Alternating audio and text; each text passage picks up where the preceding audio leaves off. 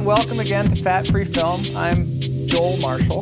He almost forgot who he was. Well, I was trying to figure out how to get the Ben Gurvitch introduction in, and I'll just say it now. Our friend from Australia, Ben Gurvitch, who's a listener of the podcast, is here. Hello. Sitting in. And I'm Kamala Lopez, and we're very excited because today we have Rob Powers here, who was the creator and visual effects supervisor for portions of Avatar. Well, it's actually the supervisor and the creator of the virtual art department. So what is a virtual art department? Well, that's a good question. The virtual art department is the first film that has existed. We created it on Avatar, but it's now been implemented on several films since then. But it's a counterpart of the traditional art department in this new virtual workspace that everyone is starting to work in. So we interface with a lot of different departments. We were kind of like a hub for production. We fed from the art department. Our role was to take the beautiful work that had been done and really create a real-time experience for Jim to make the movie in. I don't even really understand what that means. Well, imagine this. It's like an Uber video game in real time where Jim Cameron is the first person player and he's making his movie in real time. So the problem with the past with visual effects films and animation films is that they were really alien to the way that filmmaking, has always existed, where there's discovery and there's like, you walk onto a set, like this beautiful place we're sitting in, and you see things that inspire you as a filmmaker or an actor, and a cinematographer even with lighting. And you can actually, mold that and discover that in the filmmaking process. So it's a living collaborative process. Well, that's where we were, and it's amazing. But then when you get into a situation with heavy visual effects films and animation, all of a sudden people are in these alien environments where they're trying to imagine on this empty room with like people wearing strange uniforms with dots doing motion capture of what is going to look, come back from visual effects post facility 6 months later, 8 months later, a year later. So it's really difficult to have that kind of immersive living experience of a filmmaker. And if you noticed in Avatar, that was why it was such a unique movie for me, was because it was the first film like that, so heavily influenced by animation and visual effects, where it felt like it was really a live action movie that you were immersed in, you were a part of. Yes, and that's it was, true. Right. And how did you accomplish that? Well, it was driven by Jim Cameron's hand. So he actually, every camera move that you see in that film, all of the composition, all of the decisions that a filmmaker would make, he was able to make because we provided him this real-time workspace to make the movie in. And he held an actual physical camera that was really a virtual camera. Is that right? That's right. There were certain cases where first, a large portion of the film was all virtual. So the virtual camera would just be representing, say, actors as a Na'vi or of an avatar and the virtual environments in real time. So we could move around and see all of that on his camera as he was watching the actors perform in front of him.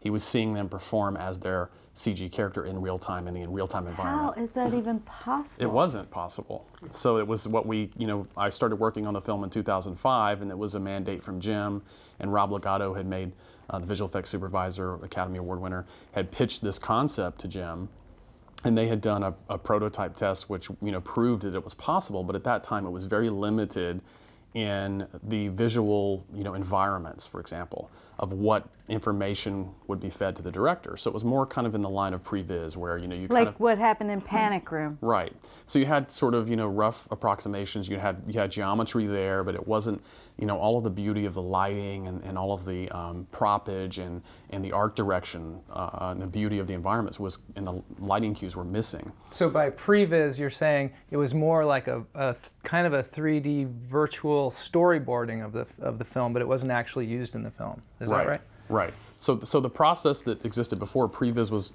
usually used, for larger sequences where there would be a problem to solve, or they needed to figure out, camera in a complicated motion, or some animation testing. But they really didn't focus on the art direction, the art of it, the cinematography, and all of the things that are part of a living set when you're shooting a live-action movie. So the virtual art department was created when I took the set that they had done the test on, and I said, Jim, at that time we weren't really sure what the technology could handle. If we put all of that information in the real-time engine, would it be able to support, would it choke, would it, So I said, I know the software really well. We were using Motion Builder, which at that time was Kadara, before it was purchased by the other company, Autodesk now, but Alias. And so I said, let me take a pass at this, and I did a version where I populated it with all the plants, and as we had been working on the art department for a long time, and I did lighting and shadows and all these things that you would want to see, visually appealing things that would invoke the artwork. And he saw that, and at that moment he was like, okay, I love this, it's possible. I want you to create this new department, the virtual art department. I want you to supervise the environments. And at that moment in time, my role shifted. Before, I was animation technical director on the film for about 1.5 years. So at that point, I created the virtual art department, and we started creating, translating all of the environments that we had been designed for the entire film, all of Pandora. There was even a virtual environment created for every live action set. Really? Yeah, because we found that as this technology evolved and we saw it in front of us, it actually became a really useful tool for production design and for the discovery design process itself.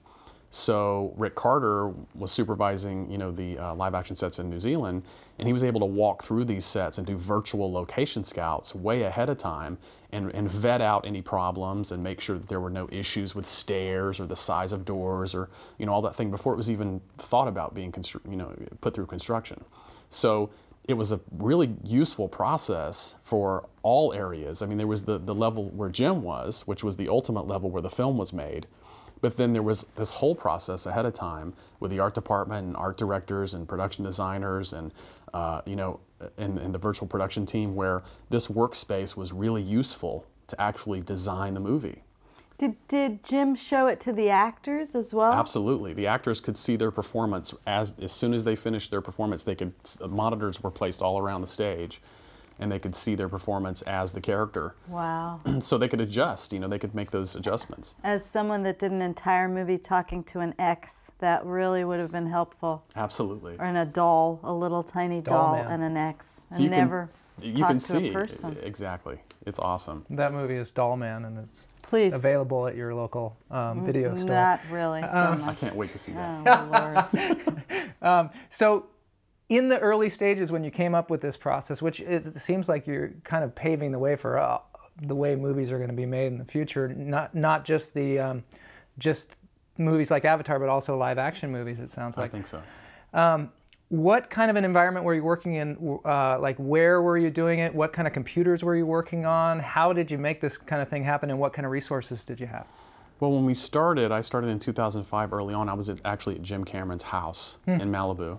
So every day I would drive through the gates, and wave to Britney Spears, who moved across the way, and see Mel Gibson, and and have that on the way to work. It was a great experience, and so we started there, and he has there's a place called Lower House, which is kind of a little getting a little legendary in its name, but it's a house that is right next to Jim's main house, and is where we worked. So there were amazing. My first day at work, I walked in, I saw Wayne Barlow, who's a legendary science fiction artist. I'm a big fan of his. And he was like boiling an egg at the kitchen, and I'm like, oh my God, that's Wayne Barlow. It's amazing.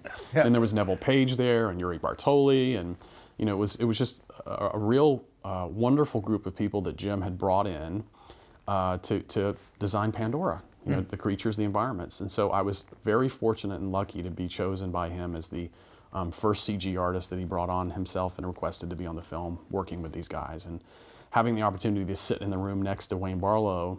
And he designed some crazy creature, and I can do an animation really quickly. And the first time the Great Leonopteryx flew, I took a design from Wayne Barlow, and I did that test for Jim, and we worked out the whole X-wing attack motion, and it was just amazing to do that. And at that time, it was myself and one other person, Andrew Cars, that was on loan from ILM, an amazing modeler, supervisor that did a lot of the stuff on Pirates of the Caribbean and ZBrush, all those underwater sea guys that had all the barnacles. And he's an amazing artist, has his own company, I think, called Freedom of Teach, that they do these great sculptures for modelers to use. So when they draw the character and then they want you to animate it, what is your process for taking the drawing and turning it into some kind of a first virtual modeling character? is the first step, making sure the proportions and you get the model correct to match the artwork, and that the model, the flow of the model can achieve those poses. Because, you know, in modeling, if anybody out there, you know, does modeling, you know that the way that you lay out the little points in space and the way that you tie those polygons together, the flow of that can influence how the geometry can be deformed. So you have to I don't really know do what that. that means. That just means that the form of, you can lay things out where they look the same, but actually if you dig underneath the surface, they're not the same. I see. So the Way- architecture. The architecture, the infrastructure of what the model is has to be thought about to allow for the poses that, you know, the creature needs to make, for example. Do you study animals, or how do you? Absolutely. Yeah, tons of reference of animals, you know, a lot of the, you know, even back to the Muybridge books about, you know, the animals in motion books, looking at horses running and, you know, all that kind of stuff. Because another one of the problems we solved early on there was, you know, these creatures, Jim had the idea they were going to have 6 legs. So how is that going to work? How are the legs going to be offset? Are they going to be, you know, what's the timing of that offset? So those were the kinds of things I was helping kind of discover with him, and he was, you know, right there active in the whole process. And it was amazing to see the work of the environment and watch Pandora come to life and see he's a beautiful amazing artist. The work he comes in with. Literally, Literally. physically drawing? Painting, everything. Really? He is and people don't realize that he's a great technician. He's a master of the technology, but he's also, like, he walks in with these paintings and these drawings, or he can just sit there and do it for you in front of you. He's a great artist. I mean, I have, you know, there's an example here of, on my iPad, where the film that I did with him before this, Aliens of the Deep, this is the creature that he painted for me to design. Whoa! And that's his painting. Wow! I mean, he's an amazing, amazing, amazing artist. He is And, something else. yeah, he's totally amazing. And What is that done in acrylics or? that was on black paper, and I believe it was acrylic. Yeah. So, but here's that creature after I designed it. Let me see if I have here's the wing from it. But you can see this is the kind of stuff I could do really quickly. So that was its sinusoidal wing motion that I came up with. Wow. And Wow. he Now- loved that. And It's like a leaf. yeah, totally. When you say really quickly, how long would it take to do something like what you just showed us? What he showed us was an animation of the way the character moved. wing And it's a unfurling. character that looks something Like a stingray. stingray and a jellyfish all together, perhaps. Yeah, so that was just this is a rough test of the geometry, and you can see the stages of development. You know, early on you're just doing, this is fairly complex because of course Jim Cameron wants as many, you know, complex things as possible, and Yeah. he wants the design to be interesting to him, so it wasn't a simple task. It was a creature that had many tendrils and internal body parts colliding and the wing motion all together. And I did this myself. I think this is why he wanted me to come on Avatar early on, is because on this particular project, I had a company in Glendale, and I supervised, modeled, animated, rigged, lit, and rendered and delivered this in stereoscopic IMAX myself. How long do you think it took you? Well, the project, you know, went through the development phase, so we didn't know from the beginning that this is how the creature was going to look. Yeah. But once that was determined, it really didn't take me that long because like I was explaining before, you know, the software choices that you make are really important. So you have to do something that allows you to work really quickly, and to, most importantly, from me being from film school and loving the final image, you have to choose things where you can get to that image really quickly. And what's really quickly to you? Well, it would depend. Let me show you. When I went in for my initial meeting on that project, which was Aliens of the Deep with Jim Cameron, the stereoscopic IMAX film. Is that out, by the way? Yes, it's been out for, it's a fairly old project. It's probably 2004, 2005. But all, you know, IMAX stereoscopic renders.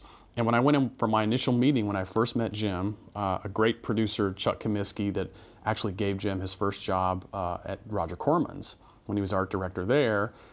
Chuck is a producer and still works with Jim. He supervised all the stereo on Avatar, for example.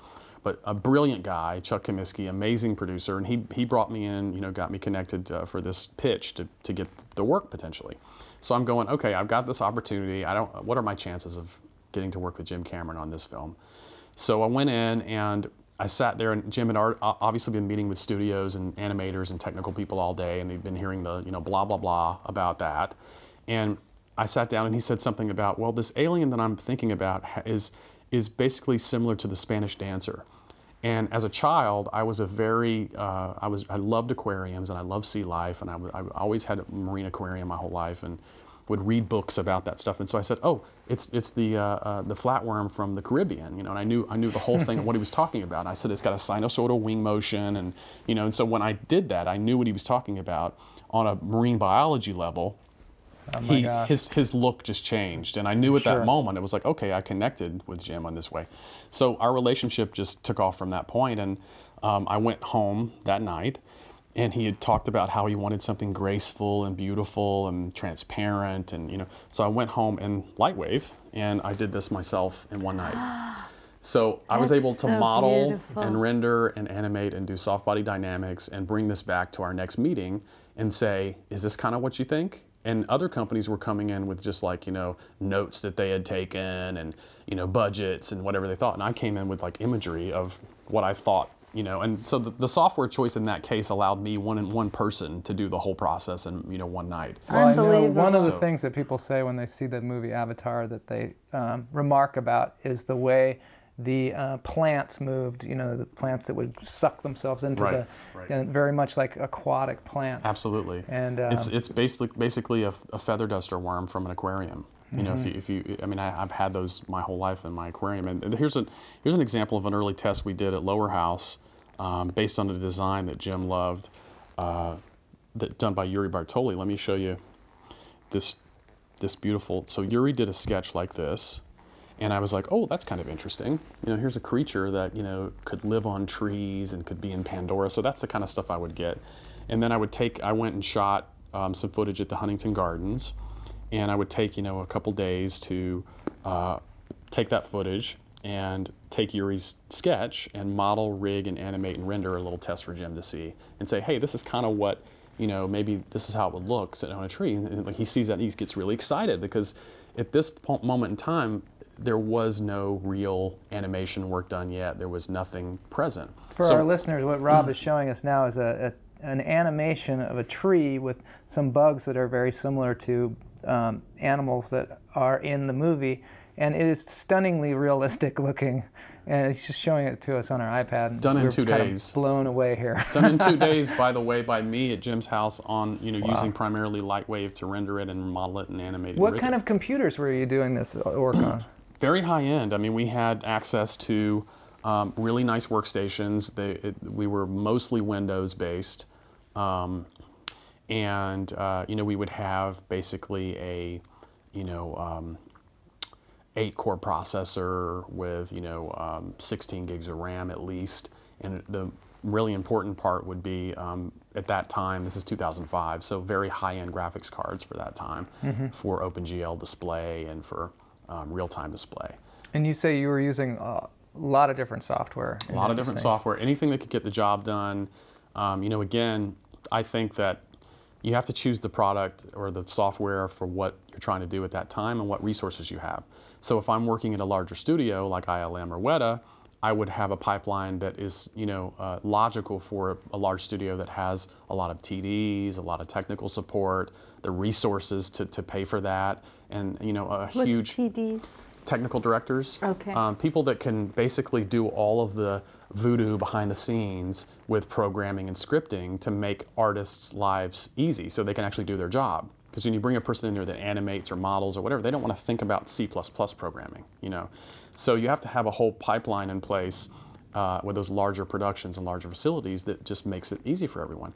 But unfortunately, most of us are not ILM and Weta. We don't have those resources. So when I'm sitting at Jim Cameron's house by myself, I have to make different decisions about softwares that allow me to get my job done quickly. So I was using things like Vue, or if you're French, Vue. Which I call it because I was dealing with the developers and they were all from France. They wouldn't know what you're talking about. Yeah, so everybody here doesn't know what I'm talking about. And I'm like, oh, I'm using Vue. And they're like, what? You mean Vue? It's like, well, I've been talking to the French people all the whole time and they say Vue. So it's a great software for creating environments and it populates based on ecosystems. And it's just like, it's a wonderful product. I loved it. And I use Lightwave 3D, obviously, the company I'm working for now, that I'm helping them with the development on. And I loved it because I've always used a lot of different types of products, but Lightwave was great for me because I was able to model and rig and texture and animate and render, most importantly, render in the package. So a larger pipeline, like if you're basing something on Maya or 3D Max or one of those, most people would render in Mental Ray or RenderMan, which are their own product. They are a separate thing that is part of the process that really kind of are their own technology, and they require shader writing and the support for that.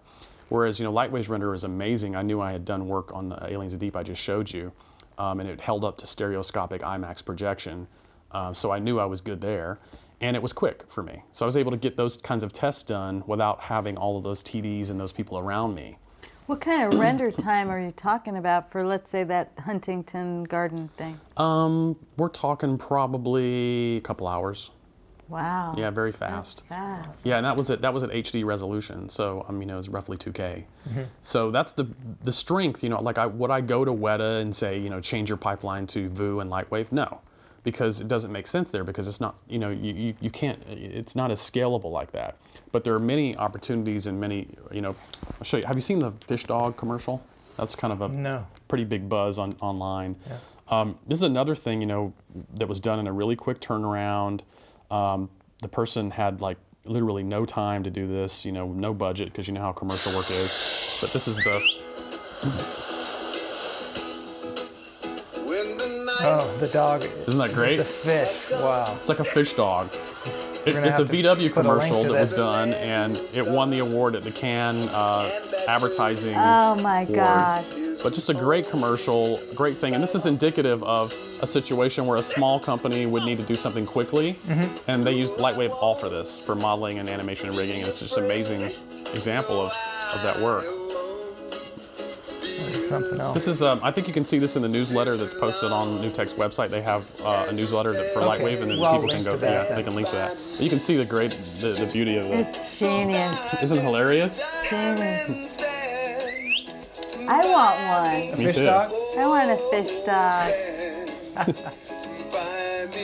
I love this. It's just quirky and weird enough, but it won the award and it really stood out at the show. I love this, my favorite shot. Love the tongue. He's got the tongue hanging out the window. That's awesome. Yeah. So, stuff like that, there's a relevance to understanding that there are options that we all need to have. And that's one of the things what I really like working at NewTek. I took the job, I was talking to them for a while. I had never worked in development. I'm all from visual effects. But I think it's in a very important time right now to keep options and to keep different products on the market so that everything can be better. Because without competition, it just doesn't push the development of things. Well, and the other thing is no independent filmmakers can possibly have that sort of access that you were speaking about in terms of those two larger companies. So you need to have some, if this is the way film is going, we independent filmmakers need to have some way to be able to Absolutely make stuff. That's why you have companies like Asylum, and they use a lot of heavy Lightwave in their pipelines. They did the Megla shark and versus squid with Debbie Gibson. That whole right. So they these kinds of places which have turned things out really quickly. They want a professional look. They want things to look photorealistic. Most of them use something like Lightwave in their pipeline because it just makes sense. You can do so much with the package without having to have all of that. Another thing is Autodesk allows students to download their software for free, I think, something like that, because they really want people to learn them.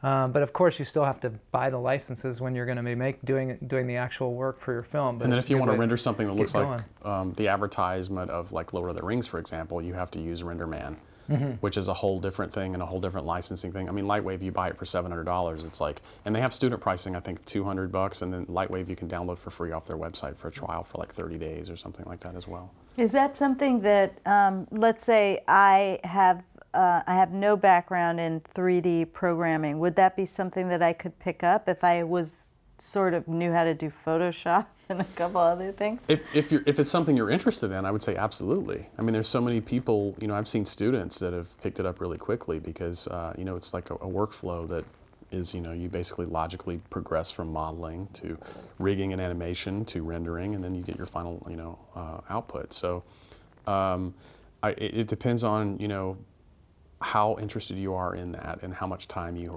are willing to put into it. But just like Photoshop, it's not the easiest thing in the world. You know, there's a learning curve there. So, but I do think that there are certain packages that are easier to learn than others just because of the depth. Yeah, Maya freaked me out. A lot of people say that. So many you know? menus, and like you right click or third Just click or whatever, and there's disturbing. all these Too different much. choices. And for us, we were like, The whoa. thing that is a challenge for me with Maya and other products like that sometimes is, you know, I just want to get the final image. I'm a film student at heart, like I said, from USC. I'm a good old, you know, USC film school guy trying to get my great image. And I don't want a bunch of technology in my way. And so I'm not a programmer. I didn't go to programming school. I didn't go to animation school. I didn't do all of that. I went to film school. And so anything that I've taught myself about visual effects and animation has been myself, you know, self-taught. And it's really a means to an end. It's for me to get an image. And that's all I care about. And I think that over the years, that's why I've done well at certain companies, because I approach every problem that we are facing with how can we get the best image for the director's vision. And that's really what it's all about, because people get caught up in all of the technology. And I think that really, as Avatar shows, for example, that all of that is false. All of this approved, you know, official way of doing things, and this is the industry standard of this or that, it's all there because we don't know any better and we haven't progressed far enough yet to get us to where we are it should be effortless for artists. And that's products like ZBrush, for example, start to kind of move in that direction, even though they still have a funky interface. What is that one? It's a product that does sculpting, but it gives you an interface for modeling where you can actually kind of push things around like clay, and you can move around objects and paint on them as if you're. So it's moving, and that's why it has a huge, you know, user base that have responded to it, because it started to move in that direction. But I think all products are going to move in that direction just out of necessity. It's kind of what we did on Avatar for Jim, is that all of this technology served to make the director actually, you know, have a way to make his movie in the way that he should be making his movie, which is in real time, to discover the process with the actors and to do it that way. And so, you know, if it had just been, you know, some other similar type movies, which I don't want to, you know, rag on anybody or name anything, but when you are just working Clash off of the Titans. Well, No, script has kidding. been written and you're just implementing something that you thought of before and all that. That's not really the best way that movies are made. That's a great roadmap. But then why would you ever, you know, shoot down a better idea that you have on the set the day of? If you see something or the actor thinks of a brilliant thing and, you know, you incorporate it, it makes the movie better. So that's what was able to happen on Avatar. For example, the scene that where Sam Worthington's character Jake was running through a bioluminescent jungle and he was touching those things and they were glowing. That was a scene that we created in the VAD, and it originated there as opposed to artwork as, you know, most of the other environments did. But because those anemonoids is what they were called, those little plants he was touching, because he saw those on the day of the performance and was able to respond and had an idea where, you know, him and Jim had that conversation, it was in the movie. Whereas, But what was he actually touching when he was running around? well, on the stage there would be proxy objects that There would would be be. stand-in that he would hit, and Okay. and so he would, you know, if there was a contact point that was important like that, a story point, then Andrew Jones was a great guy that would handled all of that and would basically have a stand-in object there for them to interact with. You know, but it was a very interesting process because it kind of did for Jim what, you know, that's why I found it exciting to start working with NewTek, because their products have kind of always done that too. They kind of enable people that didn't have access to things because it was out of reach financially to do things. You know, like the toaster that they had in the past, and Lightwave did that for 3D, and now the TriCaster takes all of this technology and boils it down into a little product that people can make their own TV shows and, you know, broadcast them live on the internet. So I love the philosophy of technology serving artists instead Yeah, of I the think other way that's a around. good thing. I don't It's a want us good to be move. prisoners of bullshit. You know, Because you do, you honestly. just get totally overwhelmed sometimes. You're like, I want to make this thing, then you open up After Effects or whatever Right. it is, and you're like, oh my God. Right. So if I Maybe can just, I can find somebody who'll do this. absolutely, if I can think about it in the way that my mind thinks about it and artistically, that's the interface that we want. We don't want all of this stuff jumping through hoops that people have, you know, come to accept as the way to do it. And it's the same thing with visual effects movies. It's like, you know, it's accepted that it was like on a green screen or a dead room, and then like months later you would see, and then that was the process. That was the official process. Is that the way to make a movie? I don't think so. I think that we accepted it because it was where the technology was. In the same way that they accepted, film cameras stopping movement when sound came, and they had to put them in these giant enclosures to, that we had this beautiful language of film motion in the silent era, and then all of a sudden, boom, the cameras were just sitting there, and the films were awful, because it was just like a theatrical performance. Like, if I can interrupt, I know when they first started doing visual effects shots, they had to lock off the camera as well because Exactly. they didn't know how to track. It's because we are prisoners to technology until we can conquer it and make it, it really needs to be the other way around. The interface and technology should not make us serve it. It should serve the artists, and that's the way that it has to go. And that's why I'm excited of working at this company in development for the first time, because I have an direct influence on development of the product.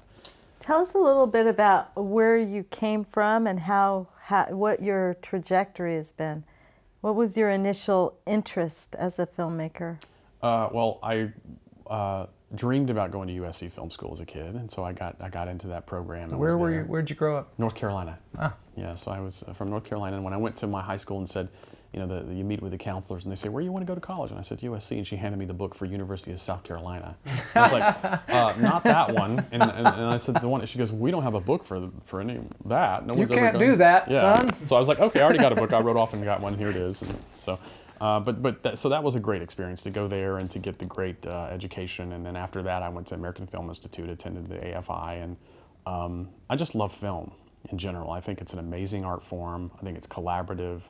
I think it's really unique. Did you make any films before you went to USC Film School? Yeah. On video, obviously, as a kid, Super 8 movies and video. And I did that. In my portfolio, I had paintings and music. And so I sing and write and do paintings. And I love photography. And I had won several awards in collage work. And so I just love visuals and audio. And that's what film kind of brings all that together in this experience. It's amazing, and really can move people. And share the human condition. I think it's really important. So after AFI, which was a 3-year program? Yeah. Then what was the next step? Did you get an agent? Did you start taking meetings? In the time period in the early 90s, visual effects were really starting to take off on a wide level, and it was a really growth period, but there were no schools that taught it. There were no animation programs were hand-drawn animation at that time. There were really no computer programs, no animation. So I was self-taught, and I was at film school, and I remember seeing the advertisement from this company that I'm working for now called NewTek for a thing called the Video Toaster. And it was like, you can own a TV studio for, $4,000 or whatever it was. So as a student, like trying to make these films, I saw this product and I was like, wow, if I could have that, I could do blue screen and I could do animation, and I could, so I got really excited, and I got one of those and started learning on the Amiga, the great Amiga computer that was able to do all that video and sound back then when no other computer could do it. And I taught myself animation from that, and I initially didn't buy it for that. I bought it for more of the production side of things, the green screen and all of that, and the editing.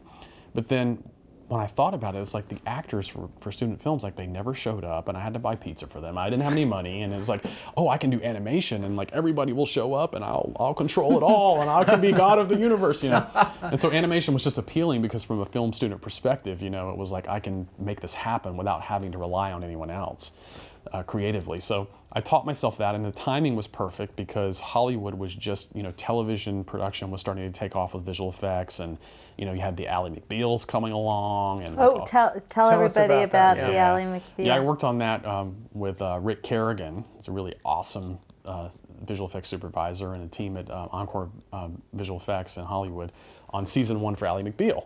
So all the exploding heads and tongues and all that stuff, plus the baby.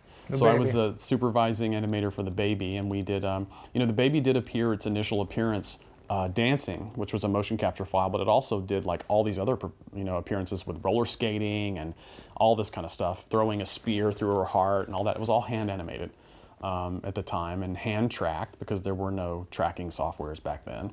Mm-hmm. So I learned it really through the School of Hard Knocks, doing everything by skinning your teeth and just by rolling your sleeves up and getting in there. So.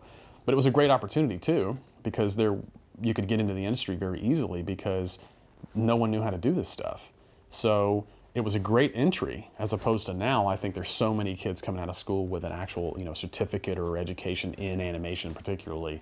It's a different game. But it was great to be in on the ground floor. Was there a real time crunch working in TV, trying to make animated things? So you learn how to do stuff, photoreal things very quickly. You don't have much of a schedule and a budget.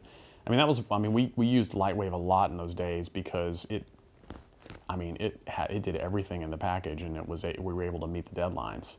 At the time, there really wasn't any other solution that was capable of that. So it was great. And I went and worked at Netter, which is famous for Babylon 5, and we did a lot of CG shows there and films, and that was a great experience. And so been doing it about 17 years, many different companies, StationX, and my own company in Glendale, which what was your company called? Ignite Digital Studios.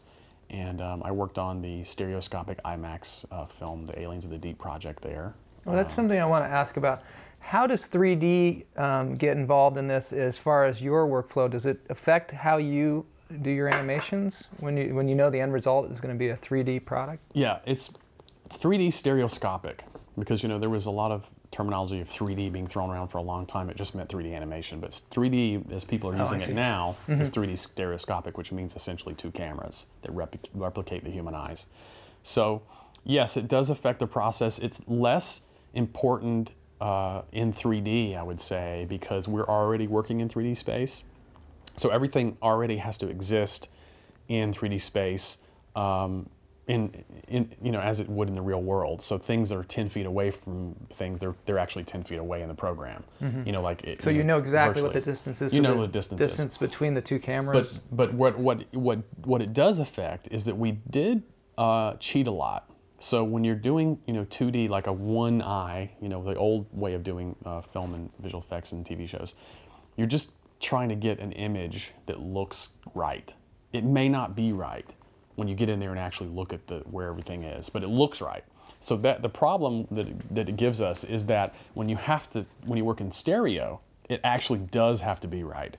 And so a lot of the compositing tricks that you would do to cheat things or to put a card in there with smoke on it or those kinds of things, they look like cards.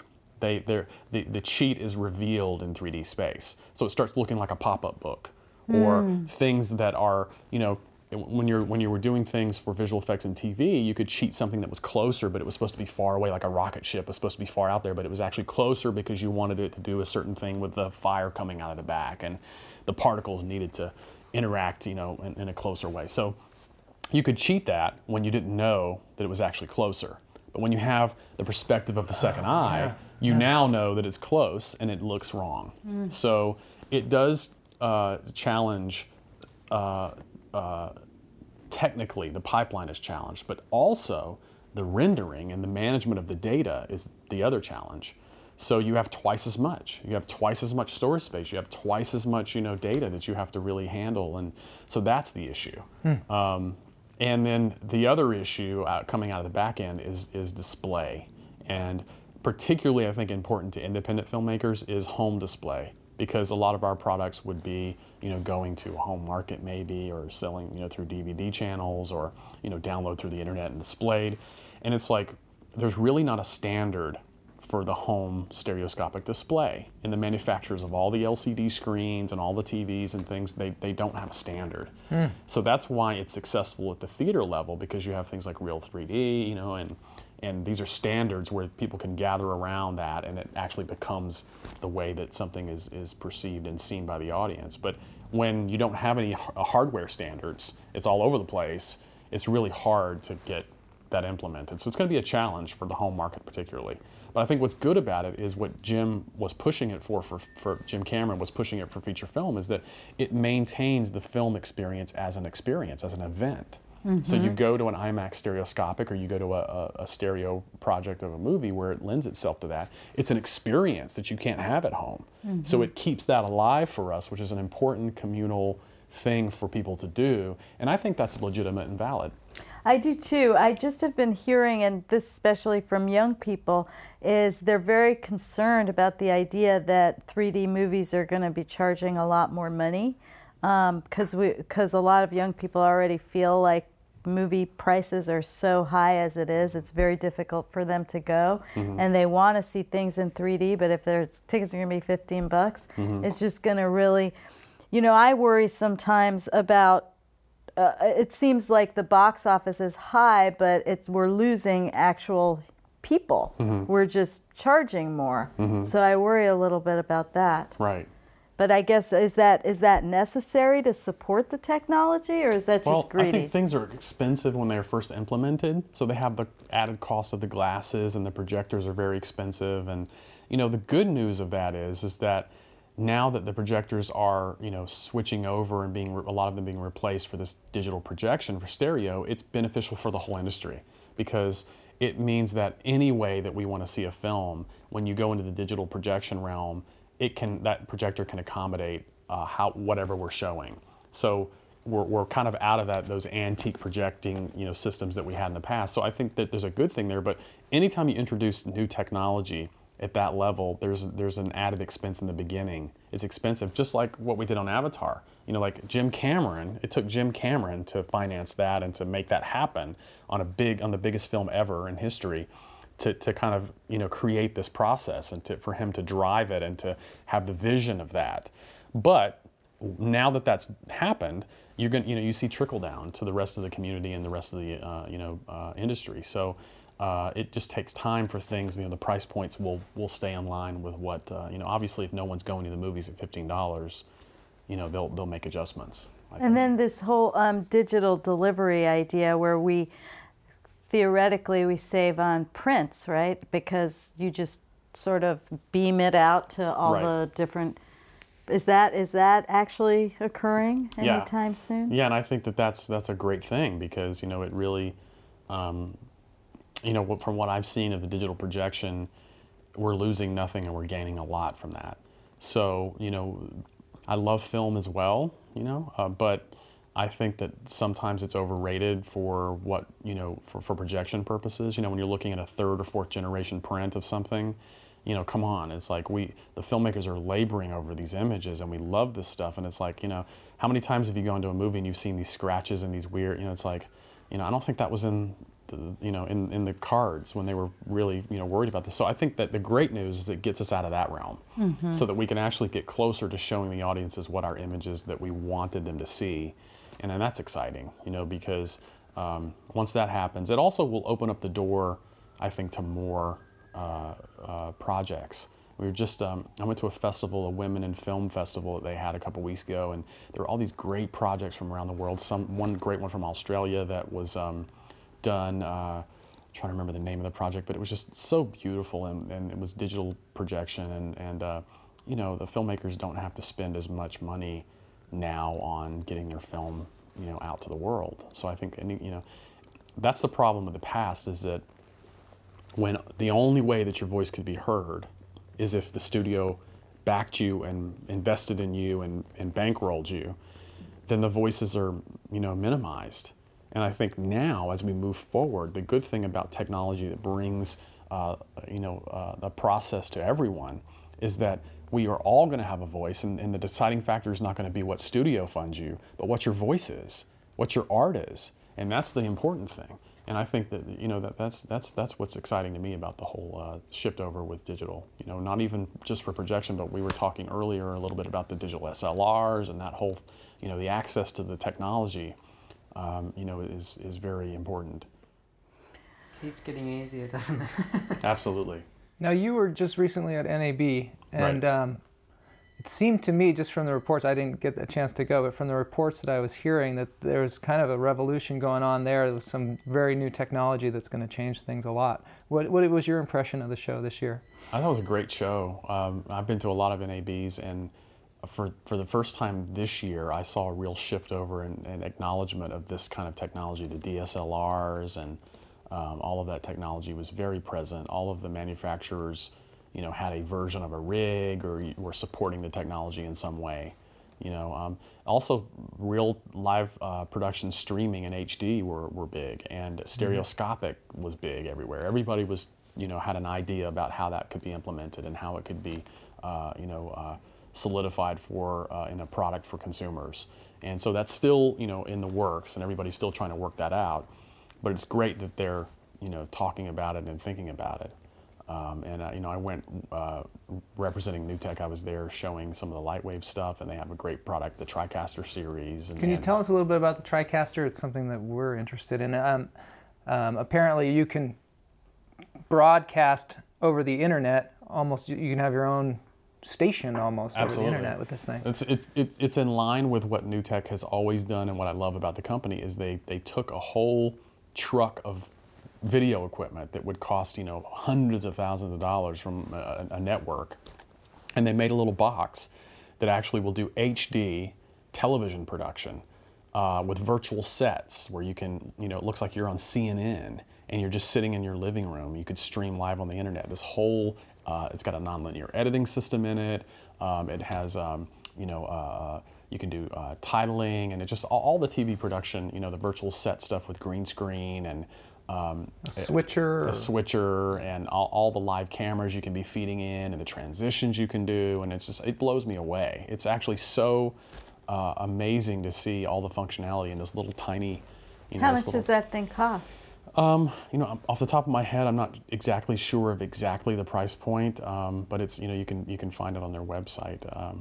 I think it's several $1,000s for the there's a HD model, but they have a whole line of products. So they have some that are SD, which are perfect for streaming on the internet if that's your primary focus, and then the product scales all the way up to HD. And then they just announced another product, the 800, I believe, series that has a whole lot more inputs and is rack mountable, and it's a bigger thing. So they have a whole range of products, and it's being used by, for example, like 5th graders in schools to make TV shows, and it's at that level. And then they also have the high-end productions that are being done for sports events and all of that. So it's a very cool product, in line with what we're talking about, which is technology that is affordable compared to where it was, the price point before. Plus, you don't need a lot of people to run it. Like I watched that Twit network, and Leo Laporte has a staff of maybe 2 or something, and he seems to be able to run the whole thing right from there and do the show at the same time. Yeah, NewTek was doing demos at the show where the person who was demoing it, Kiki, was actually running the show herself. Yeah, she had the TriCaster sitting right in front of her, and she was the talent on the virtual set. Wow. Talent and she crew. Looked like she was on CNN, and she was running the show, and she was switching to the other people, and she was doing the whole thing. It was really cool to see. Yeah, it's pretty crazy. Yeah, I was talking to somebody about that, and they're like, "Well, I really don't have the infrastructure or the thing for and I was like, "You got yourself. Have a chair and a desk? You got yourself and a finger. You click the mouse, and that's pretty much where it's at." And like NewTek, Tim Jennison that owns the company and is the visionary that started the company. He's really cool like that. He thinks about things in this way, and he really has always come up with products that enable artists, and that's exciting to me, because I love that whole part of the process. I think it's a great company. I think that they have great products, and I'm excited to be involved in the development of the Lightwave product there, the 3D software that I've always used, on a lot of the things I've done. So, I have a question about so visual effects supervisors and animators. Are they unionized? And if so, what division of the union are they in? The answer to that is yes and no, because there is an animation union, and that at some of the larger studios, a lot of the people are members of that. But there's also a thing called the VES, the Visual Effects Society, and it's really not a union. It's just an organization. So it's pretty much the closest thing that the visual effects industry has to a union. There's been some talk about the need for that and not needing that, and is it, and how fair is it that when it started, visual effects and animation were kind of things that augmented, unless it was an animated movie, there were things that augmented the movie, and it was like they come after craft services at the end. And then now you have these movies that are like primarily visual effects, and they're still coming after craft services at the end. It's like, how fair is that? So there are issues that have come up, and I'm not really sure exactly how that will shake out, but I know that it's a great conversation to have because times have changed. Absolutely. It's like that Meatball movie that we saw. Cloudy with a Chance of Meatball. This is a film by a lot of people at the beginning. Exactly. Yeah. I mean, I think we need to look at that, because as the technology moves that way, we need to protect the artists and craftspeople, so that that at least there's some basic Right. minimums afforded to people that are working these incredibly long hours and not getting huge amounts of recognition per se. That's right. You know, it's an important point because there is an infrastructure based on the 75 plus years of filmmaking where certain guilds, you know, old-time guilds in Hollywood are very entrenched. And so The you have DGA should absorb the visual effects the department. DGA is a great one. They, you know, they have the Cinematographers Guild, you have the Producers Guild, you have, you know, SAG, Editors and Guild. the Editors Guild. All of these things exist and they're an entity. But when you have, you know, on Avatar, all the virtual staff people, the people in virtual production and virtual art department, those guilds don't even know what to make of us. They don't know, like, are we in the art directors guild? Are we in the visual effects? Do we, like, nobody knows. Bottom line, are you getting residuals on No. Avatar? So that's No. a problem. Yeah. So, but the problem is that no one understood, even for awards. Like, we would have awards where, you know, you have, there's an infrastructure in place for the post facility, which was Weta, to accept awards for things. And then when they get up, you know, we're kind of at the mercy of, you know, maybe they'll speak and say that Rob Stromberg did a great painting that was, you know, or maybe I created an environment in the VAD that won. An example was the Visual Effects Society, the award that won for best environment in a film was one called Bioluminescent Jungle. And it was an amazing, you know, it was a really cool, you know, scene where it was the one we talked about a little earlier, where all the little jellyfish all the little are coming jellyfish down. are coming, and he basically runs through, and Jake. Yeah, I remember touches- that very much. Yeah, so that was one of the highlights of the movie, according to the VES. They gave this the Sure. award. Well, this was actually created and born in our process of the virtual art department. So we laid this out initially in this workspace, where there was no matte painting or anything that this was born from. This particular scene, which was not often the case, but in this particular case it was, you know, most of the time we work from a matte painting, at least of one perspective, and then we would take that in my department, we would translate it into a 360-degree view of a world, which is already a challenge. But we also found that the VAD, the virtual process, was a place where you could also design this stuff. And so from inception, so it became a legitimate design tool in addition to the old way that you would do it, which is you'd have, you know, a matte painter would do it and then it would translate down the line and eventually, so we did that most of the time. But we also found that in these certain instances like this, that there was an alternative. This new technology brought a new way to think about things. Like maybe it's just as valid to you know, in some instances to do it in the virtual space and start it there and create it there. And so this proved that for me. It was a very proud moment. I was sitting at the VES and, you know, it won the award. And I had initially created this environment myself in the VAD and given it to Jim on the stage, and him and, you know, the production designer Rob Stromberg and Rick Carter and everybody had input and made, you know, adjustments, but it pretty much passed through as it was created and made it through to the final movie and was awarded this beautiful award. We're at the VES, and obviously because the infrastructure is in place to award the post facility, which is Weta, that's who gets up and speaks and all that, you know, and it's like we're sitting there and I'm sitting there going, okay, great. I created this environment and Weta did a beautiful job rendering and all of that, and you know, such hard work, and they're just a great artist and great company. But there was this whole process that went on for several years with Jim Cameron and designing this, and we kind of, because it was so cutting edge, there really was not the infrastructure in place to recognize fully all of those contributions. People didn't even kind of understand what that was, but it really, I mean, Jim liked to say that it was where he made his movie. It was the, you know, it was the workspace where he made the movie. Do you think that he would be an ally if you wanted to take something like this up with the various guilds? Do you think that he would walk in with you to the... He's definitely been supportive, because if you notice when he got up and got his award, I think it was, I'm trying to remember which award it was, but he was awarded, you know, Best Director and Best Picture. And he got up, and one of the first things he said was, you know, the whole virtual team that I worked with. And so he was very gracious and very supportive, and he's always been. He's a great guy, and he's very loyal, and he has no problem. It's extremely legitimate at this point. And it's a lot, I mean, what's happening is everything is moving extremely quickly. And so what my fear would be that if you let it get too far out, you're not going to be able to take it back. Look at reality TV. Right. It is across the board the Right. most popular genre. It is not unionized. Those people are worked like mules. They're not called writers. They're called anything but writers when they are in fact writing the shows in the editing room. So you want to gather some of your more powerful cohorts and get somebody like Jim to ally with you and walk into these places and say, we are as much of a force in modern storytelling as the art department or as the editing department. Because, I mean, truly, what do people remember from Avatar is precisely what you're discussing. You know, the story is a sort of old mythological story that's been told many times. It resonates because it is a classic human story. But what made it so superlative and what made people respond is that entire undiscovered division that you are coming from.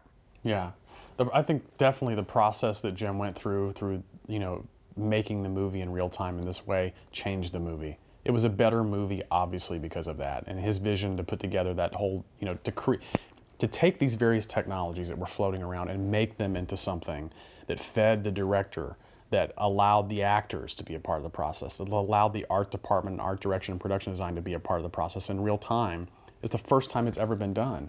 Which is why it didn't feel like these other ones where you Right. go see them and you just are like, It's dead. oh, it's dead. They're dead. Exactly. Yeah. There's the no spirit, soul. the human soul was missing because it wasn't there. It wasn't present. And spontaneity, like you were saying. Right. The ability In to be Avatar, the spontaneous. human soul was right there. Jim was right a part of the process. Everything was by his hand, and he touched every frame. I mean, it was also, frankly, it was a little strange to me at the Academy Awards when they give out the Cinematographer's Award, and I mean the guy, great for everyone. I want everyone to get recognition, but to me, like, Jim Cameron should at least have been on that.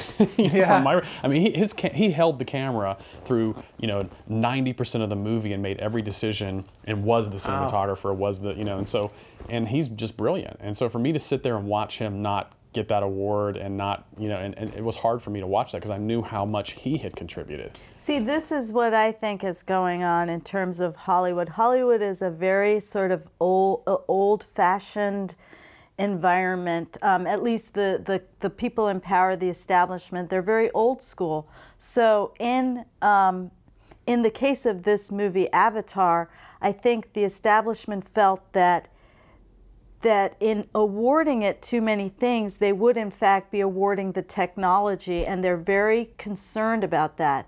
Whereas once the technology is accepted and integrated as a part of the artistic process, it'll be less alienating to them and more likely that they will embrace it. But right now they're saying, well, we are a sort of flesh and bones type of world, and this movie is something else, and we don't exactly know what it is, but we're scared to give it too much play, because then where do we come in? Does it make us obsolete? Exactly. Yeah. So you have to find a way to integrate into that old system while you're changing it in order to. Well, in my experience, part of human nature is when you're faced with something like that that's alien, that's technology based. I've had experiences with production designers where at first glance they were very intimidated by the technology and didn't want anything to do with it and thought it was like, a total, thing. And then the final analysis came back and said, this is the only way that we could do this. Thank you for making me understand that this is another tool for me as the artist to use to make this happen. And in other words, it allows me to do it in real time. And the great thing about this workspace for the virtual art department, what it brought to the table for design, was that in the past, artists would sit and design, or art directors and set designers would design things, maybe in Maya or something, where they're looking through some kind of weird 3D camera that has no relationship to the real world. So what we brought to the process was the design process was fed through a production relevant perspective. So when the production designer could come in, and even though it was in the computer, it was a completely digital set, and he could hold something in his hand and walk around the room and use that as the virtual camera to look around a set as if it was really there. He was standing in it, and the camera lens was relevant to a real world camera. Let's say it was going to be, inside of Home Tree or something. You would use like a 24 millimeter or a 35, a wider lens, and he could look at it from what he thought the director would be shooting, on the day. And then it fed the design. So you get in there and you go, oh, well, these columns, like, in the computer, they looked like they were going to be tall enough. But here, it looks different. So we need to make those taller because now I'm looking at it the way that the filmmaker would through a real world camera. And so that was what we brought to the process, was this interactive real world camera walkthrough in real time. And it fed the design. It changed the way that things, it got them into the movie early, so to say. It got them into that workspace so that they were relevant to the movie from their inception through their design process. And that's what was missing in the past, is you would design things in this weird, kind of 3D realm and all this. It wasn't relevant. And you get there and you're like, oh, this doesn't work, We thought it was going to be something, but it's not. And the same way with 2D storyboards. It was kind of like, 2D can do so much, but then it's really not taking into consideration spatial relationships and scale and all of that in the way that when you get into real world. So this process does. It's all very similar to filmmaking, and it feeds design with filmmaking in mind, which is one of my mantras of my whole career is I love to think about every problem that we face. People want to get into technical blah, blah, blah, and all these other things and, political stuff and whatever. But the reality is that what can we do to make these images and these scenes look as good as possible and support the filmmaker's vision? And so that's really what if you go back to that for everything, it always solves the problem. You always know exactly what step to take because it's feeding what the goal is. And sometimes it gets lost in the shuffle, And I think that's why, Jim's vision was so strong in this, and that it was really his only way to make this movie. He said that multiple times. He thought about making this movie before, but he knew if he did not have this technology in place, this movie would have been like those other movies that we're talking about that have no soul, because it would have been so much guesswork and so much after the fact and so much, dead, dusty, kind of not a living organism. Very fake. Very fake, and it doesn't resonate. And, but he knew he needed to have that soul present, his spirit, his, director's soul present in making this movie. And that's what he put in place. And it was amazing to see that happen over the 5 years. I started in 2005 working on the film. So it was a great process. I was on the film, I think, for 3.5, almost 4 years straight. And then after that, I worked on Tintin with, Steven Spielberg's unit here in Los Angeles, which also used a version of this technology, but it's a very different film.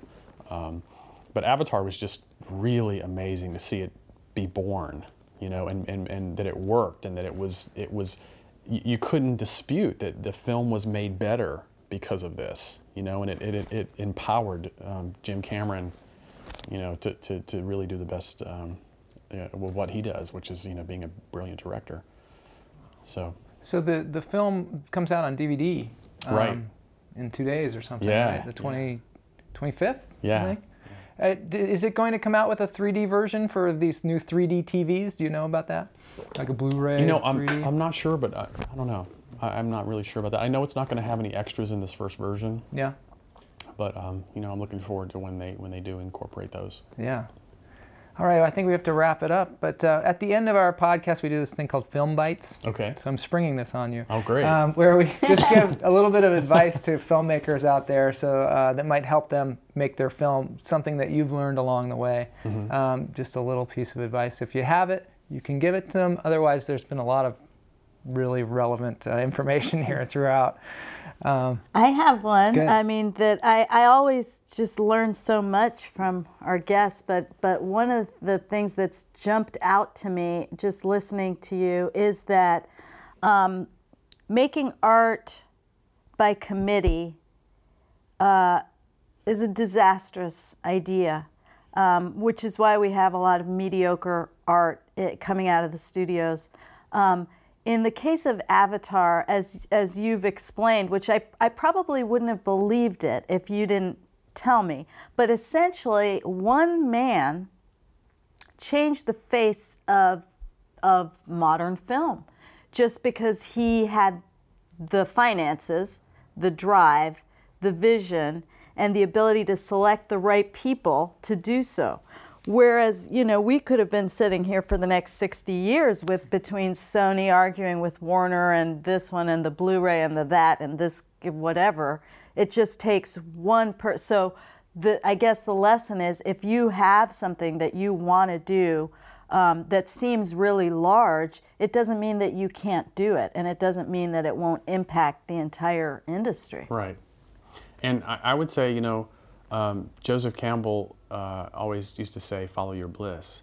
And I think that many times when we're faced with these immense challenges, I don't think I can express how much of a challenge it seemed when we were in the middle of Avatar, when Jim was talking about all the stuff he wanted to do and the world, and we're all going, okay, we're going to do our best, but and so seriously, like, everybody was all together going, gosh, we hope we can live up to his standard because he's so amazing.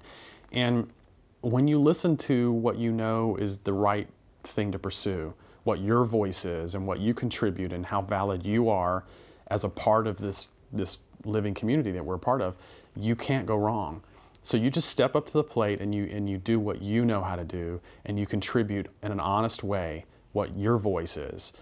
You can't go wrong, because that's really what is the core of independent film. And if you think about it, it's the core of even the biggest blockbuster that was ever made. Was Avatar was strong and resonated because that happened. It was the voice, Jim's voice. He remained true. And I can't say that everybody was always, now you can look back and go, yeah, Avatar was a great success and it was the biggest movie. But he didn't always get that the whole time. He was facing immense challenges with the studios and with all of that to make this happen and to convince people that his vision was legitimate. And he stayed on track. So even in the tempest and the storm of all the doubters that are going to come, and they always do, stay on what your honesty and what your bliss is and what your vision is, and you will not go wrong. That's what I would say. Yeah. All right, that's a I great like one. it. I like it. Okay, so thank you, Rob, for being here, and Thank Ben, you. thank you so much for Thanks for sitting having me. in. It's been All a right, pleasure. good. Thank you. Thanks to everyone for listening. It was great. All right, we'll see you all next time.